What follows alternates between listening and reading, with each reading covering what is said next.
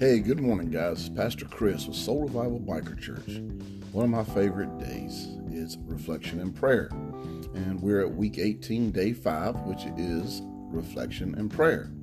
So before we get started, for those that don't know, we have a pastor with us, Pastor Clay, and he teaches a lot of cleansing and deliverance, and he also does a lot of mission work.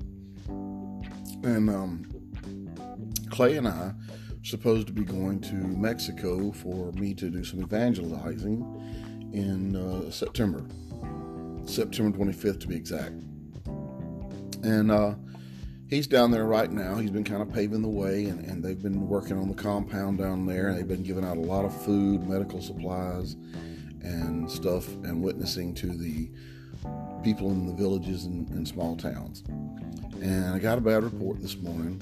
Pastor Garza, who is the lead pastor in this adventure and mission, has been diagnosed with the coronavirus. And they're checking Clay now, as he's not been feeling well for the past few days. So this morning, please be praying for these two men, Pastor Clay and Pastor Garza, by name. And that's going to go along with this week's lesson as we talk about how we do interceding and praying and calling by name. So I'd like for each of you to intercede for them this morning by praying for them by name to God, standing in the gap for them. So let's go to the Lord in prayer. Dear Heavenly Father, Lord, I stand here humbly today. I thank you for another day to wake and to serve you, Lord. And Lord, we have men in the field that are trying to do your work in a place that is needed very badly. You know that. So this morning I come to you, Lord, and I intercede for David Garza and for Clay Coulter, asking for a healing of their body from the top of their head to the bottom of their feet, Lord, to bring them back home to us, to make them healthy, to fight anything not of you. You say no disease should come upon us. And Lord, we just claiming that this will flee from them because it is not of you. And we ask you to do this in the name of Jesus Christ. Amen. All right, guys, so kind of get to put into practice what we've been preaching this week. And so today is the day when I ask you to ask yourself hard questions and give you a little feedback on that. So the first question would be, are you trying to face desperate battles in your life without ceaseless prayer? You remember we talked about continuing to not give up, to continuing to pray this week, and not stopping until something happens, until we hear from God. Sometimes it's a yes, sometimes it's a no, sometimes it's a maybe, sometimes it's just an automatic thing. It happens. And sometimes God really wants to know how serious we are about prayer. And I could only imagine, say we're praying for our child or something, that we would ask God for things that, I don't know, just, it's heartbreaking. And so we may want to incorporate fasting. So ask yourself, do I need to fast over some of the things I'm praying for in my life? And, I asked last week in church, what have you done for God this week? And so sometimes we do need to ask that hard question, what have we done for God? But we also need to ask, what can we do for God? Because He wants to know how serious you are about Him. So just make sure you ask yourself, and like I referred to, the Daniel fast is a great fast. And, a lot of people believe in Lent and giving up things for Lent. And this can be the same way. You don't necessarily have to give up all food to be fasting for God, especially if you have health issues, because God knows your heart.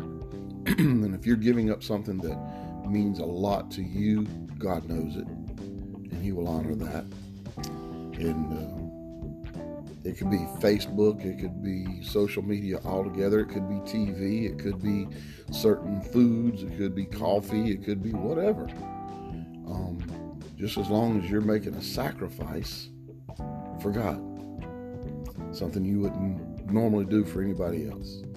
So that's the first half of this. Now, we're going to get into the second half. Are you praying for friends and colleagues by name each day, interceding for them? Well, we started this morning off by doing that. And, sometimes we get in a rut that we just pray for our stuff we want. And, I have a great group of guys on staff. And I know that two of them, actually three of them, my brother Steve McCart, who's one of our elders, my brother Jamie Hector, who plays in our groups and will be teaching a new disciple class for us, my brother Dom, or Dominic, who, man, he's my right hand. I mean, he helps me do just about everything with the church. All of them write down prayers for people. When people say, pray for me about this, and they have their own spot that they go to for praying. I also know that each one of them carries anointing oil in their pocket, and if somebody needs praying, they'll stop, anoint them, and pray with them. So that's powerful. And I do believe that if you're doing that, God's not only going to hear your prayer for them, God's going to bless the prayers that you have for yourself. And so ask yourself, if you're not praying for your friends and colleagues by name and you're not interceding for them, what can you do to develop this habit of prayer? It is our most powerful weapon. The most powerful weapon we have is talking to God and asking Him to help other people as well as ourselves. So why would you not use your most valuable tool? Question you got to ask yourself. Seek those answers for yourself. I can't seek them for you. We have a shirt that says we're fishers of men. We catch them and He cleans them. But we do have to catch them. We have to get them in the boat. And then we let God do what only God can do. And sometimes that happens through prayer. I mean, somebody prayed for you before you found God and accepted Him as your Lord and Savior. Mama's prayers they're powerful. They're so powerful. Mama's prayer is the most powerful. I heard one time a preacher saying the gates of hell are wrapped in barbed wire. It's not to keep people in. It's because Mama's prayed that barbed wire up to keep you out. So keep praying. It is a beautiful and a blessed thing. And call these people out by name. Call them out. Let God know who you're talking about. Yes, He might already know. He knows everything. I get that. But just like my friends on staff with me, teaching classes and so forth, they write those down. They get together. They pray over the prayers that people pin to our prayer cross. Praying for other people. Power. Just pure power.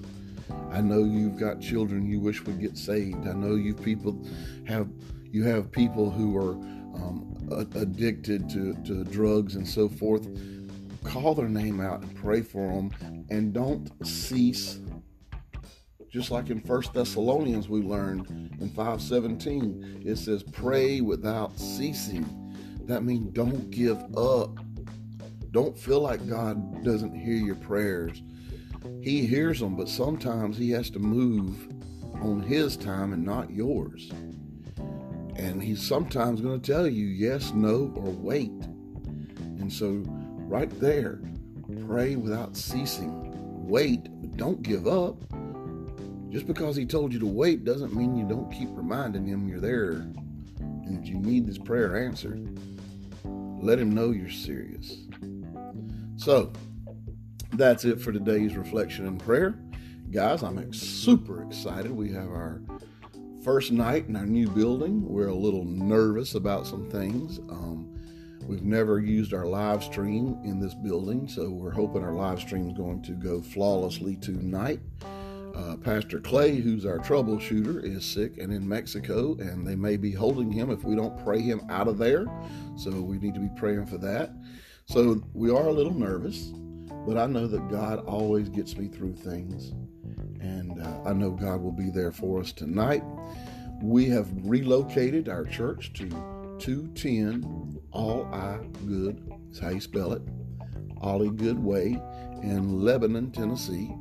Service is still at 7 p.m. Central Standard Time. You can check us out online on our Facebook account, and we're even working on getting it streaming to some other places for people who don't have Facebook, such as YouTube. And we just got a lot of big, good things happening since we have relocated. So you guys be praying for Soul Revival Biker Church, as well as myself and my wife Renee. And don't forget today to especially stand in the gap for Pastor Clay and Pastor Garza.